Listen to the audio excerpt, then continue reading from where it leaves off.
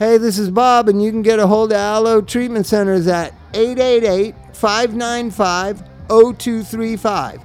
That's Aloe Treatment Centers in Malibu and Silver Lake, 888-595-0235. Tell them Bob told you to call. Welcome to the Don't Die podcast, sponsored by Aloe Treatment Centers. They're out in Malibu. They're in Silver Lake. It's a treatment center I started with some friends. We want you to get the right treatment, the right program for you, and stop dying. There you go, Chuck. Stop dying. I heard it. Stop dying. Is the door shut? Unless you're like 76 or something. If you're 76, feel free. Well, no, to I had a die. strange thing happen with Dr. Drew the other day. So we're doing podcasts, and I said, Chrissy and I are thinking about having another kid, and he said, oh, great. And I said, just in your heart, in your gut, how long do you think I'm going to live? And Drew, out of nowhere, Dr. Drew says, you're going to be like this, you're going to be good. You had a colonoscopy? And I said, yeah. And he said, it's good, and it's clear? And I said, yeah. And he goes, you clear the hep C? And I said, yeah. And he said, you're going to be like this till you're about 75. And then it's really going to go downhill from there. So to me, Dr. Drew told me I'm living to be 75. You just got another, 20 years? So if I'm 76 and I die, it's fine. Yeah, that's reassuring. Isn't it reassuring? Wow. So that's out of the mouth of like the smartest guy I know. So he said, if your colon is clean, like what did he say there? Let's dissect it. So if you had a colonoscopy and it's clear, right? Yeah. And you're clear of hepatitis C. And you're a non-smoker. And you don't drink and you don't smoke and you don't do drugs. Mm-hmm. You're going to live to be 70. He said, you're going to be like this, meaning with this kind of energy and vitality that I have, which is pretty, I'm all right. No, it's I good. get it going it's on. Good. There's velocity. So talking 20 more years, like just pretty much like this, because I have numbness in my arm. I have this weird thing where these two fingers go to sleep. You ever do that? There's some pinched nerve or some bullshit. No pinched nerves. But you're younger than me. Mike, you ever had a pinched nerve where your pinky finger feels numb? Does the little finger that you have? No, it's in the other arm. The special finger? You know lucky finger? So anyways, it's hope for us. It's hope for us fucking 55-year-olds. If your colon's clean and you don't drink or smoke, you're going to live to be 75 guaranteed. That's pretty good. That's good, right? So I got 25 years according to Drew. Yeah. Okay, so 20 more years. So that leads me to what I'm really interested in. Sobriety. Sobriety has benefits that all our friends that started smoking weed and drinking again, thinking they're not on heroin, have forgotten. You live longer sober. That's a fucking fact. Yeah, but do you want to live it without weed, bro? Dude. You don't know what you're missing, what's bro. What's the quality of life of that, bro? Dude. I mean, you guys are all stressed out. So I was at CVS last night. Okay, let's go on that a little bit more. I don't understand the concept of I want to spend the rest of my days kind of stoned and stupid. Well, no, let me tell you about this. But Mike, I know you kind of live in your own world. You always have. I live in the observation world. I was at CVS last night getting electrolyte water because Sydney has an ear infection. She's on antibiotics. We needed electrolyte water. I bought the flavored kind. It actually tastes horrible. She spit it out. What plants crave, though. So I went back to CVS last night, like 8:30, and got the water, just plain water that has the whatever. Pedialyte? Yeah, Pedialyte, plain water one, right? So I'm standing in line. These two girls with knit caps on are stoned out of their minds. They keep running from the counter to go get other things. They got makeup. They got wine. They got a box of wine, makeup. They're giggling. They're stoned. The girl turned to me and said, "You don't mind, do you?" And I was like, "No, I got nothing but time on my hands." And so then these other two very well-dressed guys, I'm not saying that they were a couple. They didn't look like a couple. You just did it with your face. You just said well-dressed. And with your face, you said they were just manicured immaculately, too immaculately for Claremont Pomona. They were border. feminine. They were just suave and debonair. They were hot. They were hot. They were thin. They were wearing sweaters, like Fred Perry sweaters. They didn't fit in. They didn't fit into the Claremont Pomona border CVS at 8:30, right? Did they have socks on? Did they have socks? No, they did not. One of them did not. I couldn't see the other one's Bob's socks. not wearing Very socks. skinny pants down to the shoes. Just well-dressed, well-manicured. Fashionable, yes. Stoned out of their minds. Stoned. They were like 24, 26-year-old guys. And the one guy kept wandering around while the other guy's standing in front of me. Then this other woman is up at the front. She's at the other cash register. There's two cash registers. The two knitted girls stoned. This other woman, I can't even understand what the hell she's doing. She's getting a discount on Christmas bags. Like the 90% off Christmas bags. Okay. And she's talking, and then she turns. I look at her. She's stoned, and she's like 50. There's a 50-year-old woman, two 20-something millennial guys that are stoned, and these two 20-year-old girls are stoned.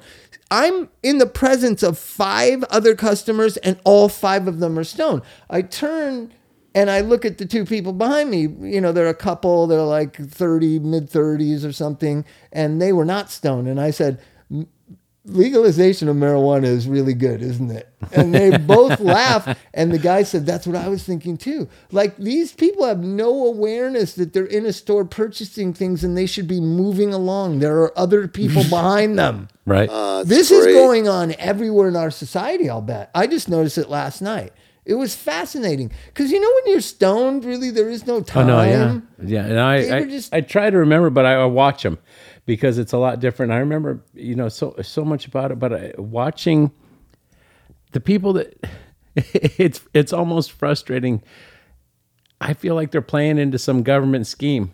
It's almost maddening to me to watch. That they're just meandering around? There's no purpose. I think Mike said it perfect. It's like, how stupid do you need to be?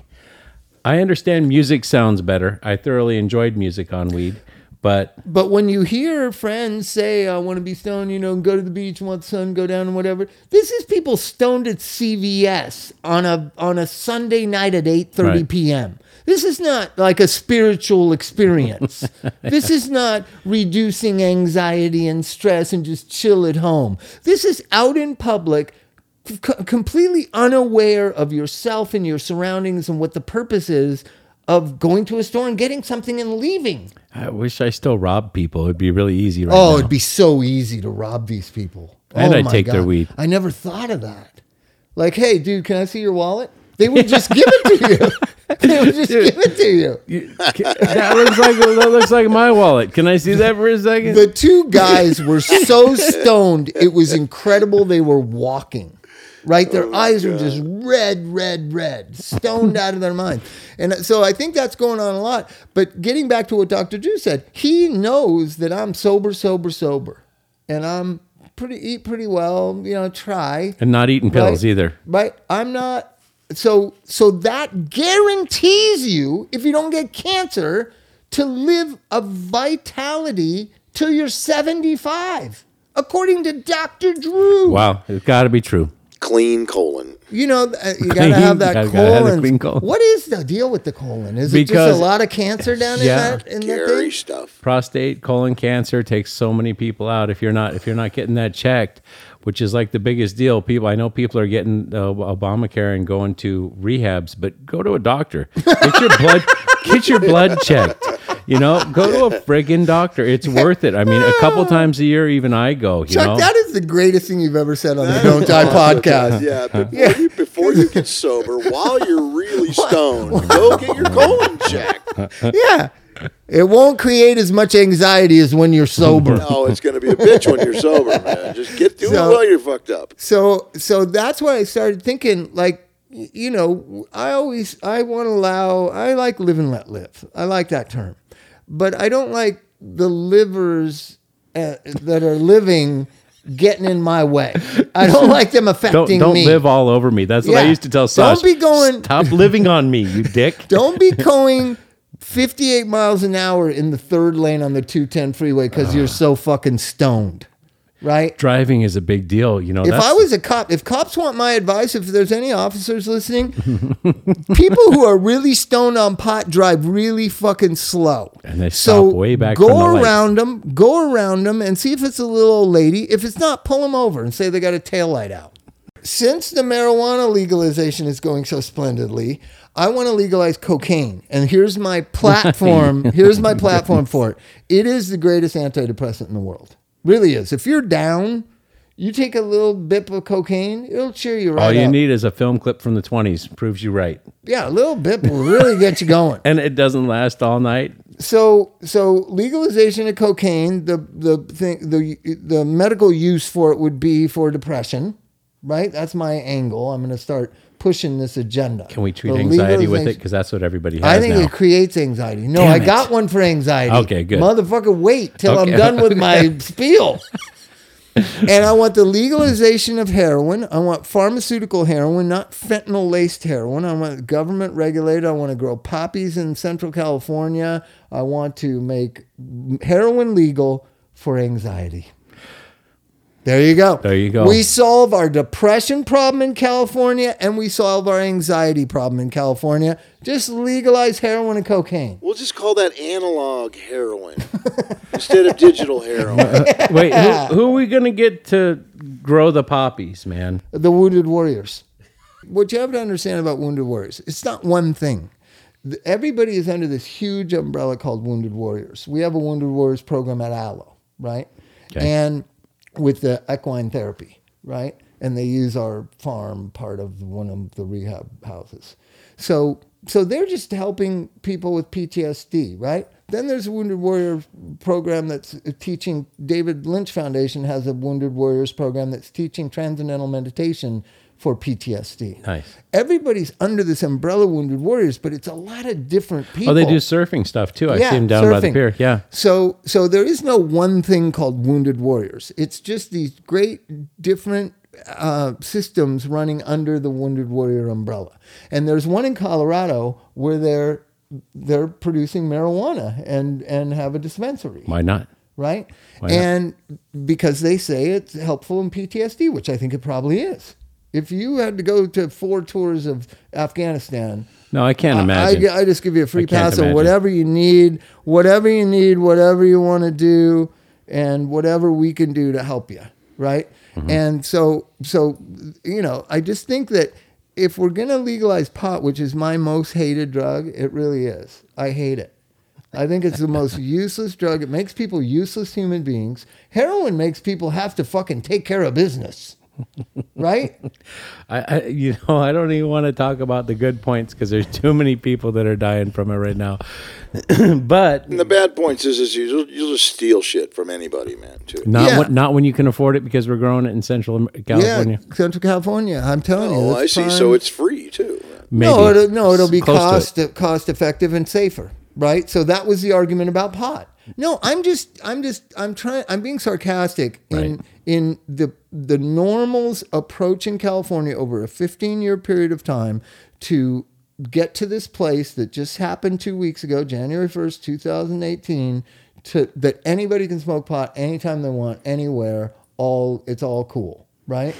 That was a 15-year journey that NORML did, right? Mm-hmm. And NORML, does it even exist anymore? What was it stand for? What did NORML National Organization for the Reformation of Marijuana Laws. And we, holy shit! Were you a member of that? No, we played a band I was in a few years ago played a NORML show, and we played to a bunch of potheads. So all I wanted when I first met the NORML guy. What band was that, Chuck? You know that was who Dodge was Start. You know Mike? You know who was a member of the NORML movement? I don't. Reverend Bud. Oh, remember Reverend Bud? Bud. A guy named Reverend Bud. Reverend Bud, bro. You get it? Bud. So, and I used to have arguments with him, like, dude, just decriminalize it. Right. And then we're not agreeing to it.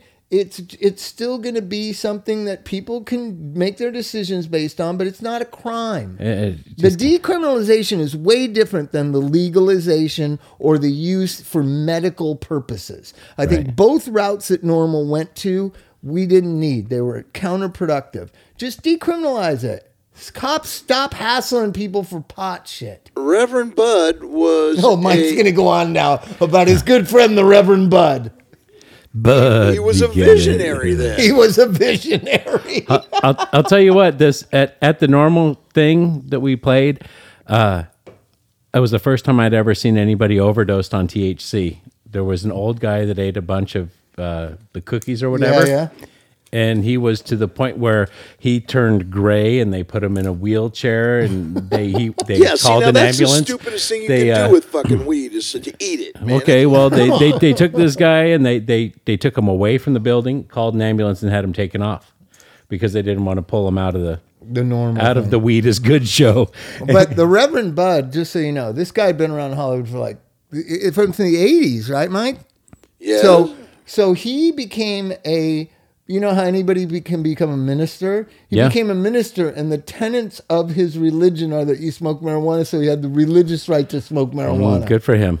I'm a pastor too, but you can't smoke weed at my church. You got to put it in the dogma. Well, I don't feel like smoking weed. You know what? Although I'm going to start a heroin church. I'm noticing that because of all the aches and pains that I have that are different than yours but similar, the CBD oil has got me so interested, but there's so little quality control that I'm afraid that there'd be THC in the CBD. Yeah, you got to have somebody you can trust. But there is no trust. But I've heard such great things about that, like things because my knee doesn't have cartilage, stem cells do it. I mean, there's a lot of science stuff coming. But here's the thing: I'm fucking 6 years old. I'm gonna ache. So what? My dad ached. People have been aching for tens of thousands of years. So what? Keep going. Take care of business. Yes. And I swear to God, here's how my morning goes, because it's been really fucking cold up here, like in the 40s. I get up, I'm like, oh my God. You know, I can barely get out of bed, right?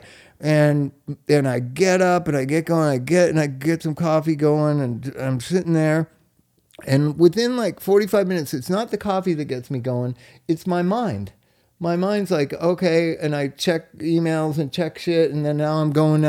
It's my mind. It's my body is the same. Nothing's changed in my body. I still have, whatever, it's fused discs in my back. I'm still old. I still compound fractured my leg. Everything still aches. But my mind overrides the pain, right? It has to. Pains are new, and then you just absorb them. But if I focus on the pain, then the pain is always there. That's been so I have this ability to I got to take care of business. I don't care. Whatever. I don't care. I put Sydney down this afternoon. I almost became paralyzed. She's big as a house. She is too big for a kid. She's 1 year. She's 1 year and 5 months old, and she weighs 29 pounds. Oh, good for her. Good for her. She's gonna be a basketball player. Good. She's gonna be the biggest Forrest ever. Yeah, she's gonna be tall and graceful, but because she is tall too. You know how everybody always says their kid is in the 90 percentile? My kid's in the 110 percentile. Oh, good for you. That their heads are as bigger than 90% of the people, or their length. What? It has to do with their head size?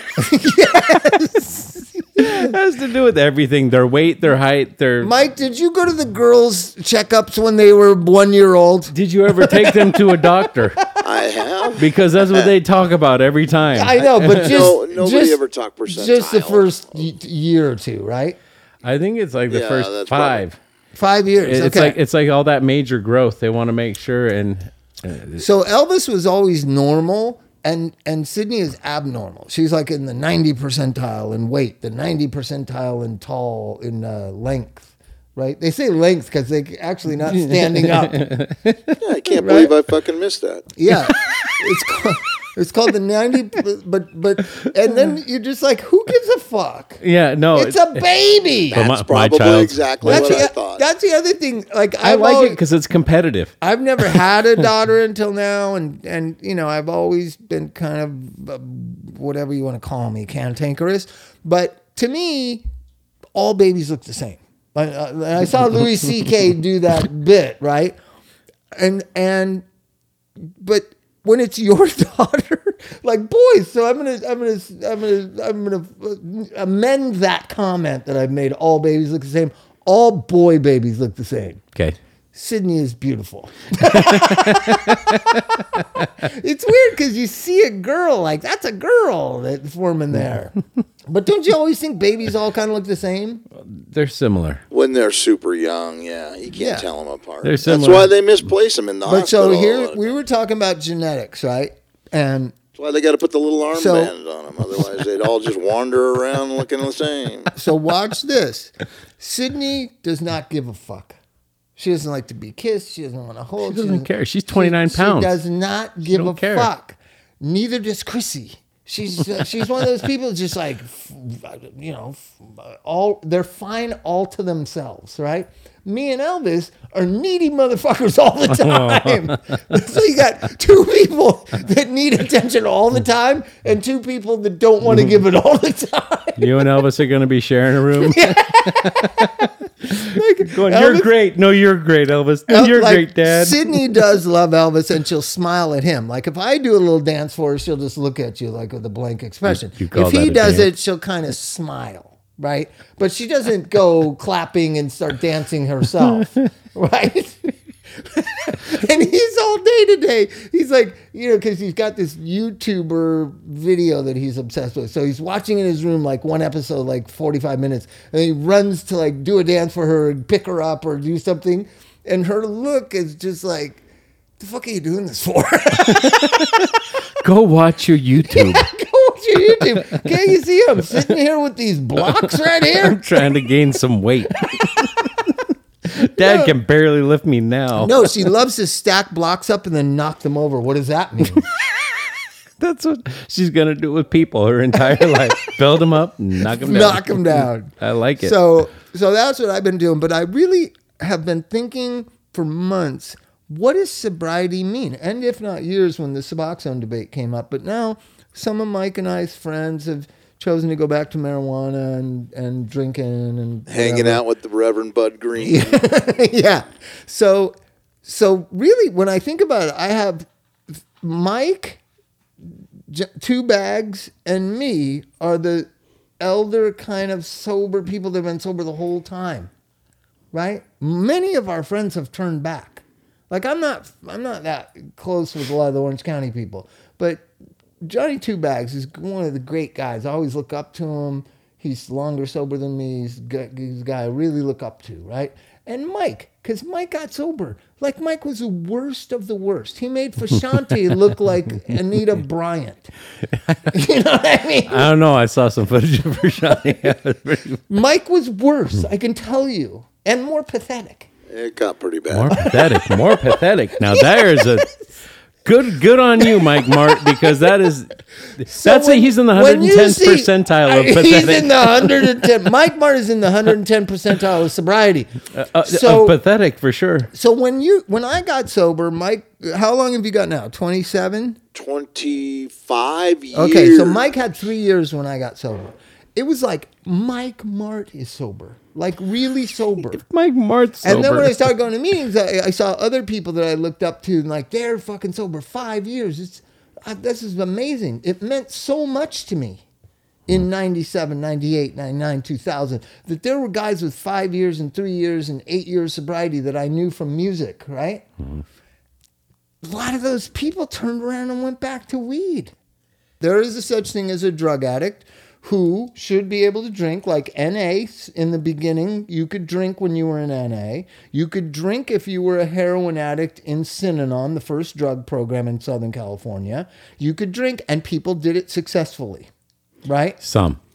Probably most, because 9 out of 10 people aren't genetically predisposed. We've got the 1 out of 10, 9 to 13% of the population, supposedly, right? Yeah. So if you're not that genetically predisposed and you get a heroin habit, which how could you not get addicted to heroin? You may not be a... I'll go you one better for all the clinicians at home. One of the intrinsic qualities of being a junkie is to have antisocial personality disorder. Would you not say? You have to have oppositional defiance. You have to be a rebel. You have to be a criminal, basically. You have the potential for criminal. Who has potential for criminal?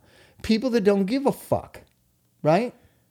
Is that still true? That's antisocial personality. No, I'm saying that most of the opiate addicts these days don't have antisocial personality. Okay. And let's pull out and let's talk about home groups I've had or people that I've seen. There are a lot of people I got sober with in the 90s that are drinking and smoking pot successfully, including one of the dearest people to me who I wouldn't be sober if it hadn't been for them. And they're successfully living and very successful and wonderful people. So I'm not saying that drinking and using leads you back to where you came from. I'm just saying it leaves a void in the Soberville. You know what I mean? When I go to meetings and there's only, 2 or 3 people that I got sober with that ever show up anymore at all, it's sad because I know where a lot of those people went. They're raising kids, they have jobs, they drink wine, they're doing all right, they live in Mount Washington, everything's great, right? But sobriety is something important. It's something that supersedes your bank account. It's something that's more important than what you've achieved in the way that society measures things. It's something sacred. And it's not sacred anymore to a lot of people.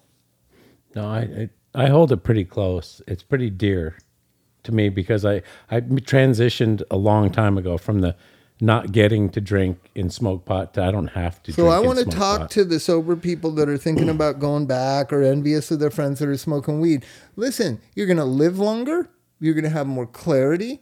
You get to feel life. And if you have obstacles in your way, you need to take care of them. I think that's why people don't go back to drugs. They have things that come up, whether it's personality problems, relationship problems, depression problems, right? Health issues. Dirty colon. Diet, working out. That it's just, they're not doing the next right action to conquering the next problem that's in front of them. The next indicated thing. And it's just this longing to just smoke pot and forget about it all, right? That doesn't work for someone like me. You don't know. I don't want to find out. I just don't want to be stoned in front of my kids.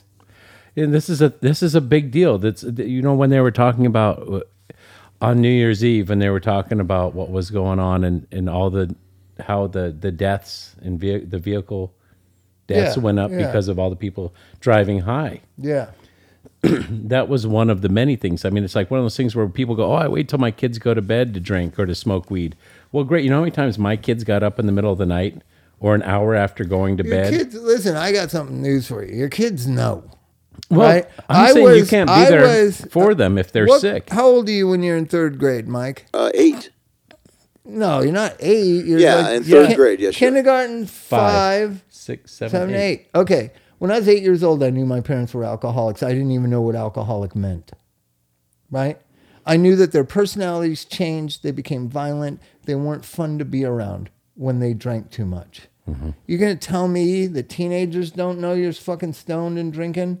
They don't know. They know by the smell. They know by what you talk about. I don't mind. Like, listen, we got such shitty parenting in America. It can't make it any worse. Drinking and smoking pot, but to lie to say your kids don't know is just naive.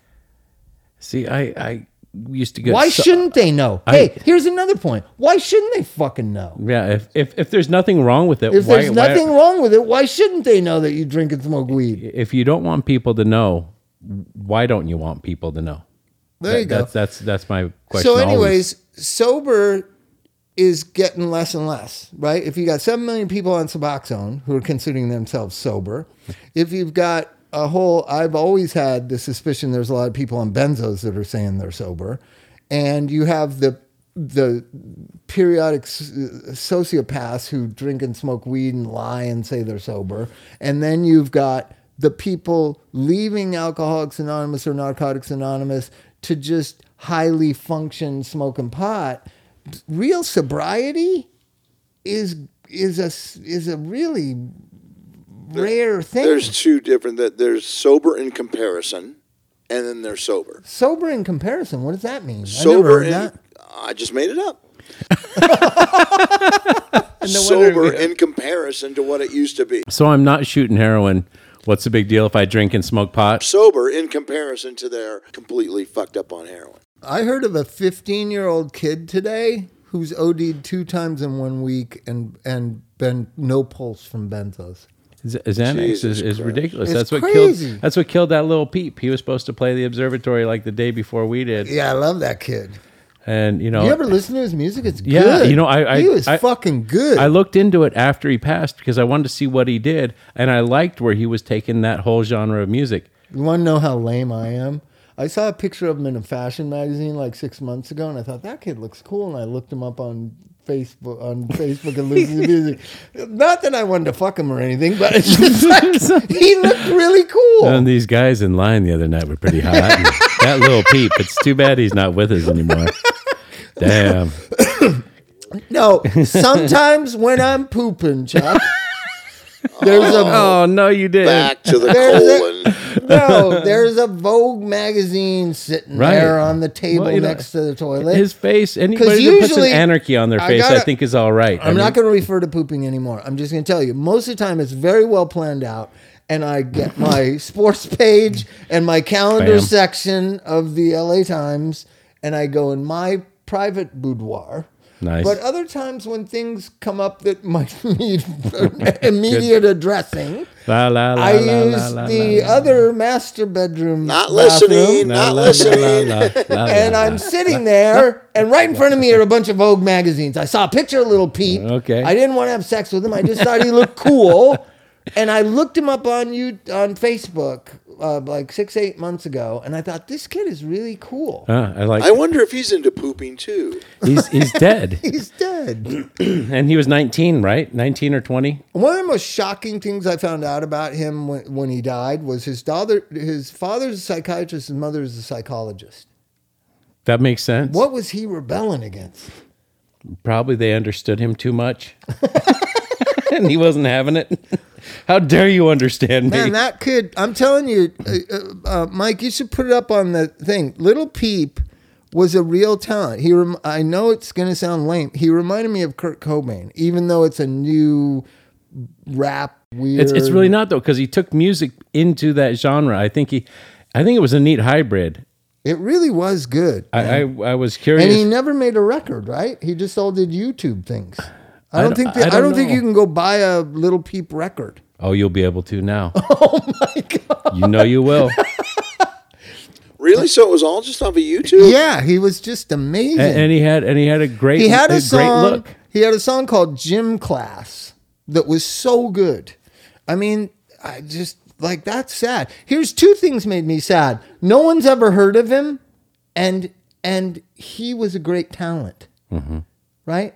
So it makes me sad that a kid that talented can I don't know, be on YouTube. It's weird to me. Maybe I'm just old and dumb. Could we play some Little Peep right now on the podcast?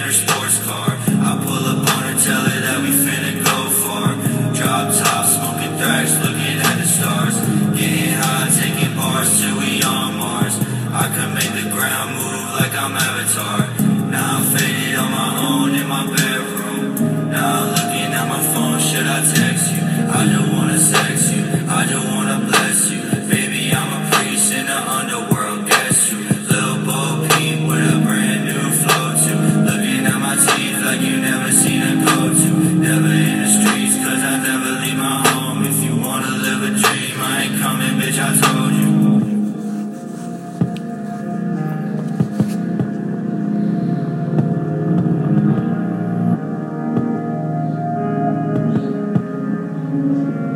Whip it like a NASCAR, I can see the time pass. Feel like I'm in high school, fucking me in gym class. Shorty, I remember that, I know you remember that. You was fucking with me way before I even wrote brass. Now I'm seeing cash flow, I could be an asshole, yeah I know. But it's all good, cause I let her spend my money though. Playboy bunny though, shorty look like a porn star. I know she love me cause she fucked me in her sports car. I pull up on her, tell her that we finna go far. Drop top, smoking thrash, looking at the stars. Getting high, taking bars till we on Mars. I could make the ground move like I'm Avatar. Now I'm faded on my own in my bedroom. Now looking at my phone, should I text you? I don't wanna sex you, I don't wanna bless you. Baby, I'm a priest in the underworld, guess you. Lil' Bo Peep with a brand new flow too. Looking at my teeth like you never seen a go-to. Never in the streets cause I never leave my home. If you wanna live a dream, I ain't coming, bitch,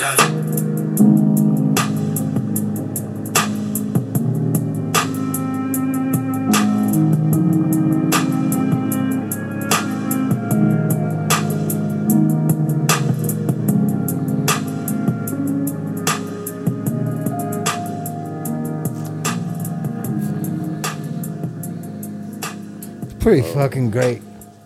I don't know. It's sad. That one is. A lot of his other stuff was more like energetic, but it still was emotive. You know what I mean? I get it. What the stuff I heard, I felt what he was feeling. Yeah, and that was the truth. He was totally taking bars till we're on Mars. That's what he died on. Taking bars till we're on Mars. He was taking the Xanny bars. Apparently, he got some fake Xanax what the fuck is a Xanny bar? It's Xanax. A benzo. God, Mike's been sober for so long he doesn't know what Xanax is. Yeah, benzodiazepines. It used to be, I mean, the old timers used to say when people I didn't know what a Xanny bar was, that's all. There you go. I know what Xanax is. Well, that's it, man. They love it. And that's what, a lot of people in the 12-step groups, which this is an outside issue, they take that when they get a little sad. Well, here's the thing. So let's get back to what we've talked about. Touring is a drag. Hey, does anybody take Placidils anymore? Remember those things? Those gummy green downer? Yeah, well, the same as chlorohydrates. Oh, okay. Chlorohydrates. No, people aren't into that. You can get such good dope. You don't really want barbiturates. You just want. I very few people, even when I go through do the intake and do the biopsychosocial, very few people ever even know. You do barbiturates? What? They don't I don't know what's the deal there because it's gone. The Placidils and the like phenobarbital and stuff is the people don't play. Why? That shit was good. I mean, I got so addicted on a Thelonious Monster tour, the one with Tony Malone. Mike was wasted. Okay, so we were talking about, we had the old man breakfast for the first time in a long time. I went and saw all the gang, and Mike, you got to come to one of the old man breakfasts at Musso and Frank some morning. So we're there, and Pete told the story of Mike Mart walked out on stage so high in San Francisco, and I was mad at him. Like, you're fucking up the show. Like, that's my job. That's my shtick. He's so fucked up. He can't plug his guitar in. And we're standing there getting ready to play. And he apparently just started to go unconscious. And he grabbed the mic stand. And Pete said he just slid down the microphone and just fell asleep on stage. All right. All right. Proud of that one. That's giving people their money's worth right there. We just played as a 4-piece with him sleeping on the stage. Awesome. Didn't you have like 3 or 4 other guitars? I was tired. He was tired. He had a Placidil. Now I find out he had a Placidil. It was a Placidil made you tired. Oh my God! I came back so addicted to Placidils from that Dr. Shannon sending me out stuff on tour, man. That like I had a barbiturate withdrawal that was the most gnarly withdrawal I've ever had in my life. I mean, I was literally thinking about chopping up dogs and my wife and everything like that. It was crazy, dude. Chopping up dogs and my wife. Yeah. Why don't you don't need to get graphic. You were hallucinating. I guess, man. It was crazy. That's what it's called. But it's so sad, this little peep. So what I figure is he makes YouTube videos and he's just hanging out and he's like the king of wherever he lives, whatever. And all of a sudden he gets popular and people are liking him and whatever. And they schedule this tour. Now this kid he doesn't know what touring is. No, it's the opposite of what he'd been doing for sure. And he just wasn't cut out for that. It's a lonely, miserable. I never liked touring. I don't know anybody that does. Chris Hansen used to like it because he'd go to museums. He'd get up like at 8 a.m. You want to go with me to the Van Gogh Museum? Like, dude, are you fucking kidding me? I want to sleep here until the maids come and kick us out. Right? But everyone I know, whether they're riding around in Learjets or vans or whatever, it's just a drag. It's a drag. And I think that's where your drug use, like Mike's saying, and mine my drinking would escalate. Like if there was a possible thing, like at home I drink 16, 20 beers a day. On the road I just drink Mad Dog 2020 first thing in the morning. Right? We drank and drank and drank. All in Jägermeister, and just because touring was so lonely and miserable. I'll give you an example. Thelonious Monster, on that tour we were pretty popular, right? You'd play the Mercury Ballroom in Chicago or whatever. There'd be like 1,000 people there. Then you play Wisconsin the next night, there'd be like 40. You just want to fucking kill yourself. Like, why are we playing here? This is so depressing. But because you have to fill in the dates to cover costs or whatever, and you got $1,000 guarantee in Lincoln, Nebraska. Who gives a fuck? It's so depressing. It's so demoralizing. It's just soul crushing. One time we pulled off the interstate. Bob said, "I got to go to the bathroom." I had to go poopy. So he goes, and we see him go off the thing, and he comes back without his shirt on. He goes, "I shit on my shirt." He's got me. Well, I need to defend that. No, you don't get to. I like it just like that. Hey, where's your shirt? I shit on it. But what you have to know, it's complicated. You were around in the 80s, Chuck. You'll remember. You might have been 13. Remember Frankie Goes to Hollywood in the big shirts? The big long, right? Yeah. The big long shirts. Yeah. That was the thing. So I'm sitting there pooping.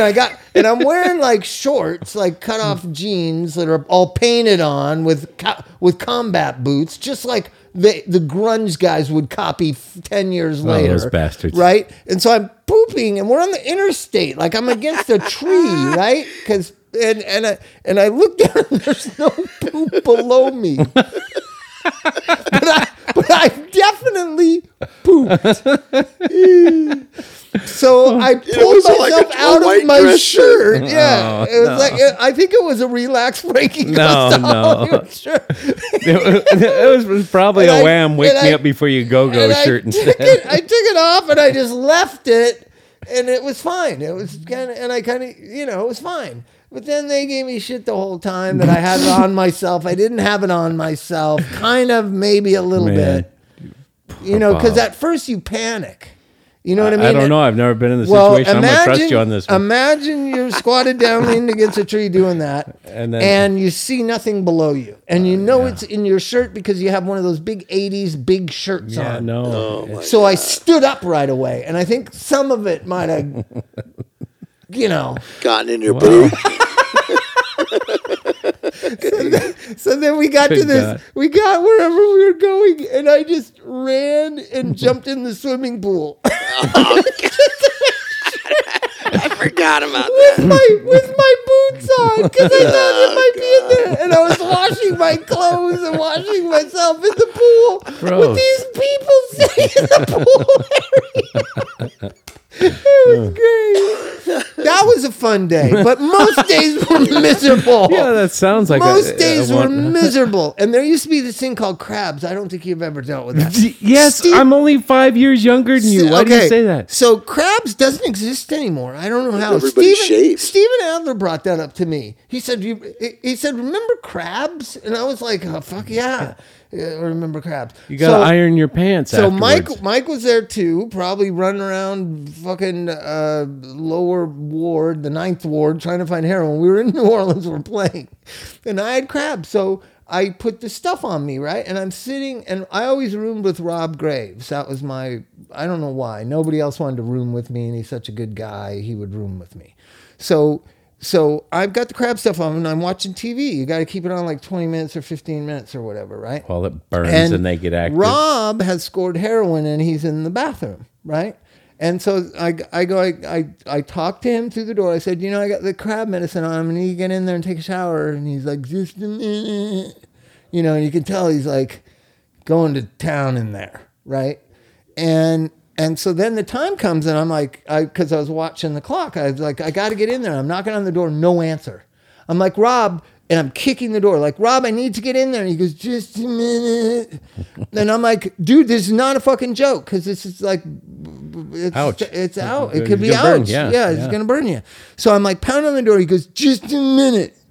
Just 1 minute. And I can tell, I know, right? Like he would nod out. Like he nodding out. So then I'm like, fuck it. This is not going to work. I go to somebody else's room. Mike's not in his room. Pete's not answering his door. So then I think, fuck it, I'll go swimming. So I go jump in the swimming pool.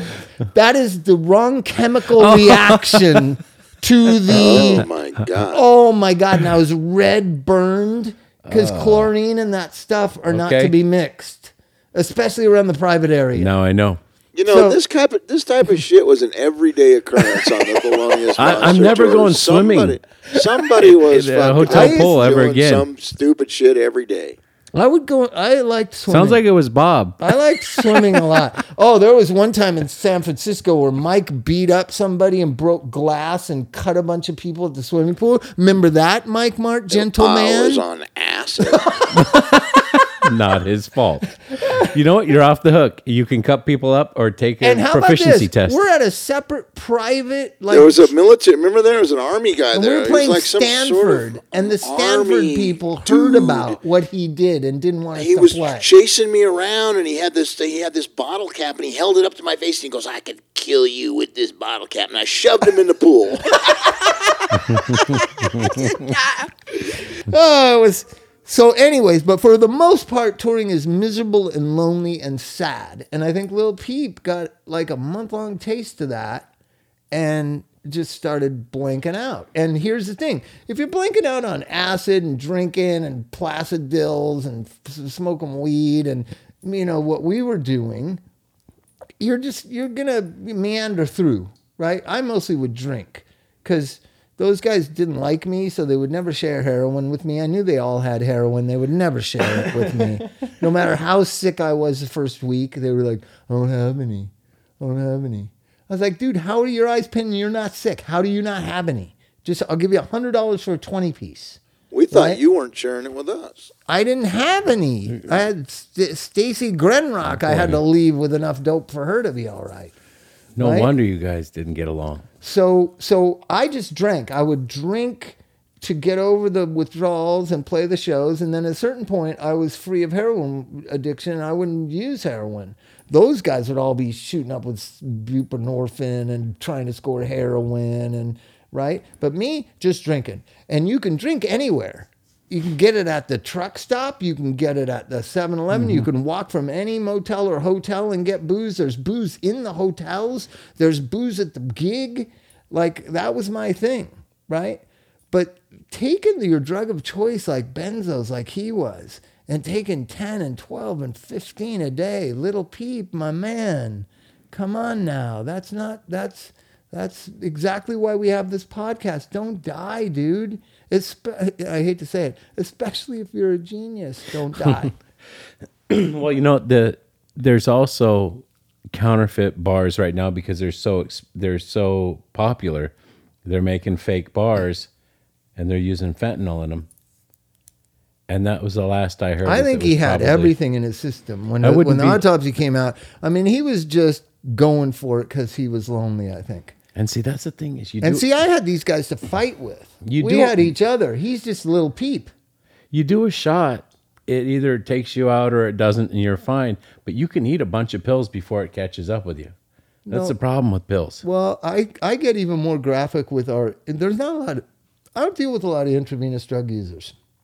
There's, I would say like a quarter of the opiate addicts I deal with are intravenous users.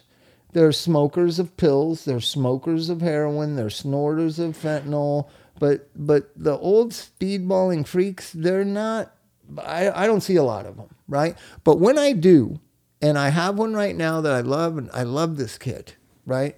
And I don't know whether he's going to go back or not. It's too early to tell. He seems to be wising up. He's a cool kid. He's like 28, 30, something. And if the time comes, like I always say, you get a 40 piece, right? You're going to take half of it, put it in a spoon, get a good milky substance there, right? I used to always just suck up 20 milligrams and leave all the rest in the spoon to see how strong it was, right? People don't do that. They don't even do that simplest thing. Like, I don't want to die. I just haven't done dope for 2 months. I got $40 worth here.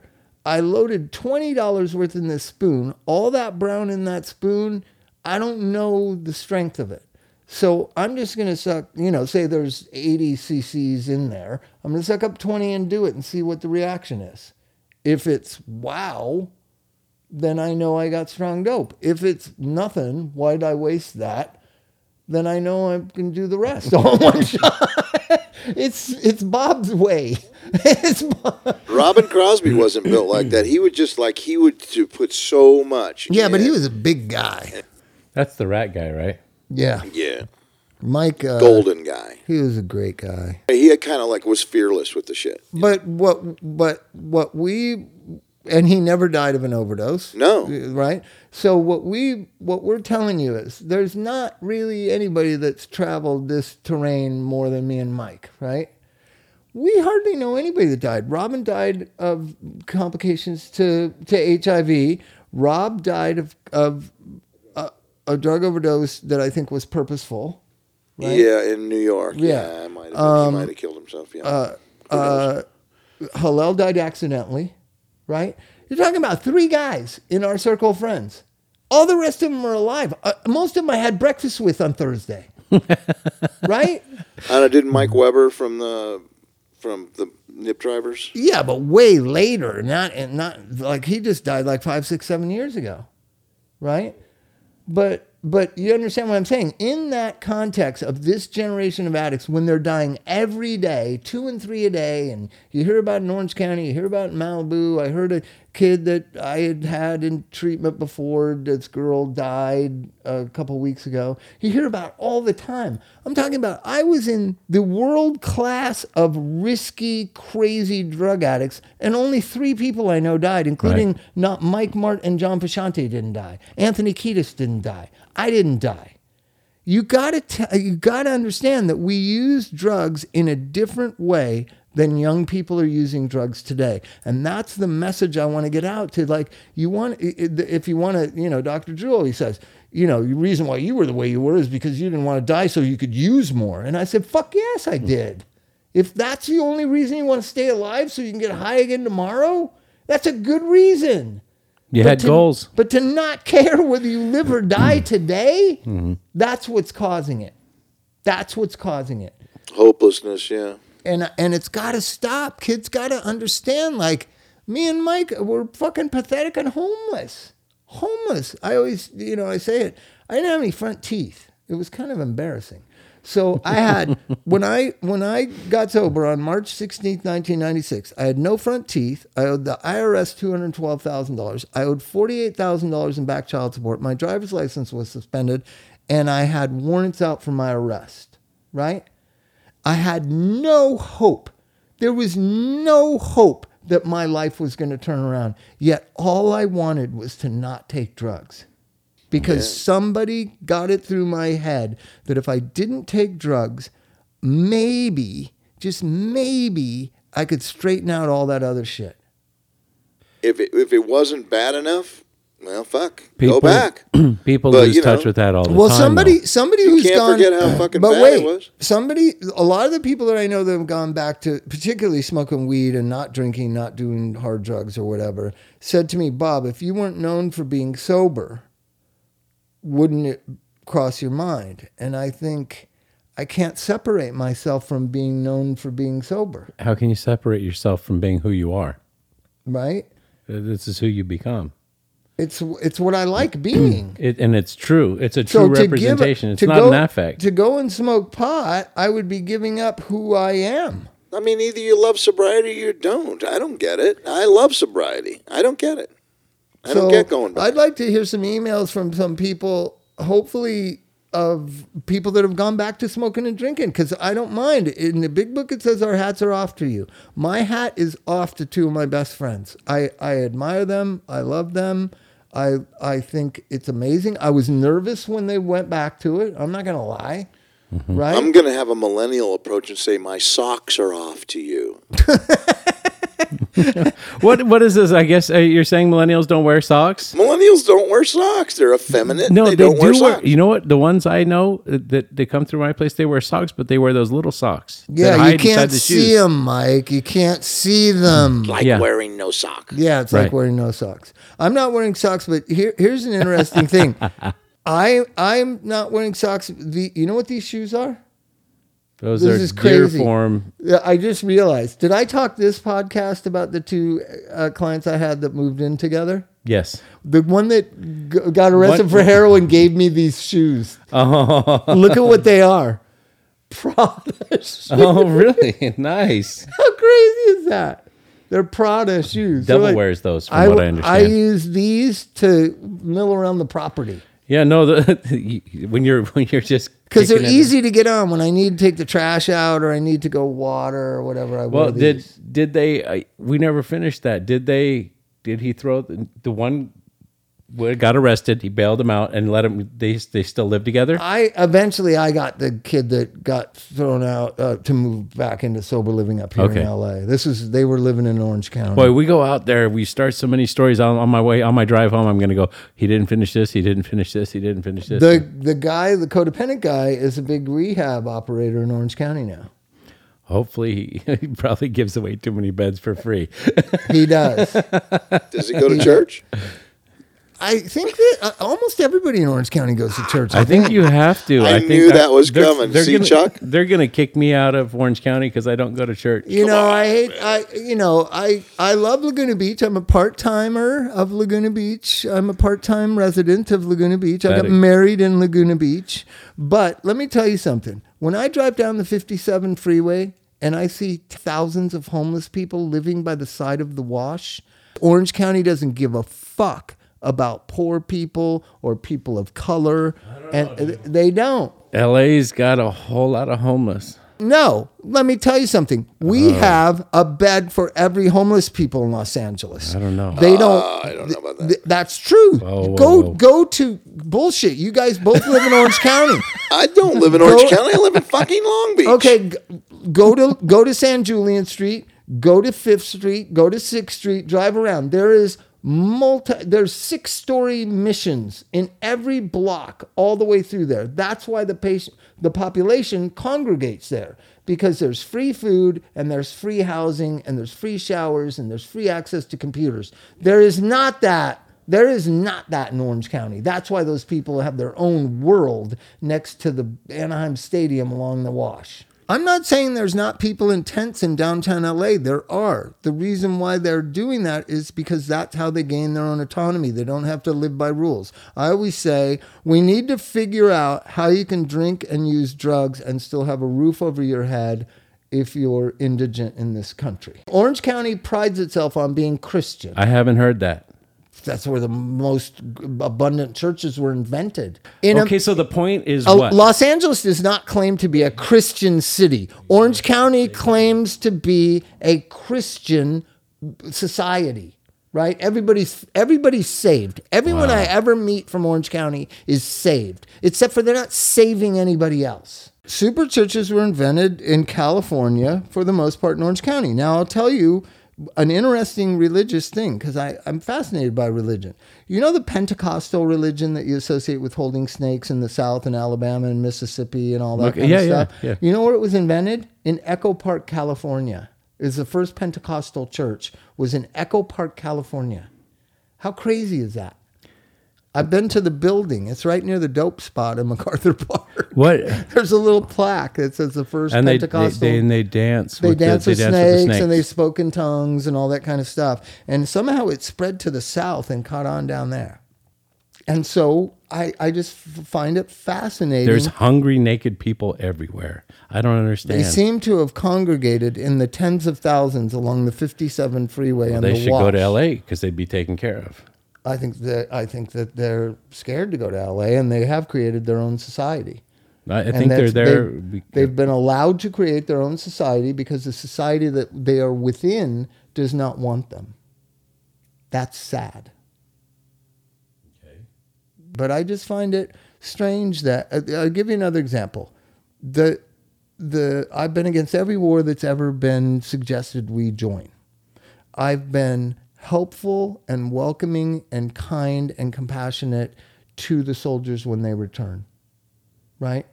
So it's just a simple thing. Republicans send people off to war, and Democrats and liberals embrace them when they come home. Now, I know that Republicans do too also. Fits. Now, that I can actually comment on and say, wow, I agree with you on that.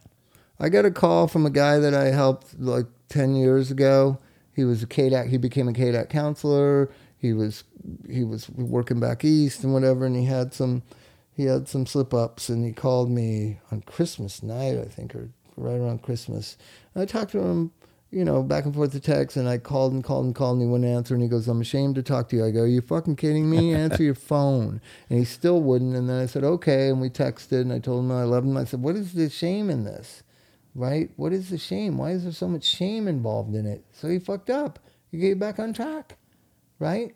Right. That thing that I was taught by Gloria Scott and Buddy Arnold and Crazy Mel and Tony Sales and Bob Timmons and Doug Feiger, the things that I was taught, what a sober member of Alcoholics Anonymous does every day in their life, it needs to be taught again and again again and again and again. Those 7 people I mentioned always helped people for the whole years and years I knew them. They always had new people they were talking with, new people they were trying to introduce me to or dump. I always thought dump onto me. That's part of it. And So all the people I mentioned, the shining lights of sobriety to me and taught me how to be sober, Gloria's dead, Buddy's dead, Doug is dead, Timmons is dead, right? Who replaced them? No one. No one did. I tried to, and then I thought, I replaced them for 10 years, my time is up, right? Yeah, good thing they didn't do that. Yeah, Gloria and Buddy were in their late 70s doing it. They're responsible for getting so many people sober. You've got until at least 75, from what I heard. Oh, 75. At least. Yeah, Bob. I know 2 guys that are sober because of me. Right? You got 20 you more years. Still got time to turn it around, Bob. Yeah, I got to increase that from 2 to 75. How much time have I got? I got 20 years according to Dr. Right, Drew. you've got I got to 75. come up with 73 more motherfuckers. No, you've got until age 75. I gotta get on it. So let's get on it. Because I've just driven past there too many times getting angry at Orange County. And this conversation helped me understand. Yeah, it's Orange County's fault. So fucking what? Let's go do something about it. You will not convince me that it's not Orange County's fault. You're allowed to help. You're allowed. You know what? Since I've been kind of designated the Christian spokesperson for Orange County, you're too defensive about that. I'll give you permission to come down and help. I went to Catholic school for 12 years. That's tell me anything about Christianity. That's not my fault either. Don't tell me anything about Christ. Not my fault. I live my life based on the teachings of Jesus Christ. I don't believe he ever existed. Wow. That's the truth. How does that work? It doesn't matter. Just go with it. All right. See you next time, you guys. All right. Bye-bye. Bye.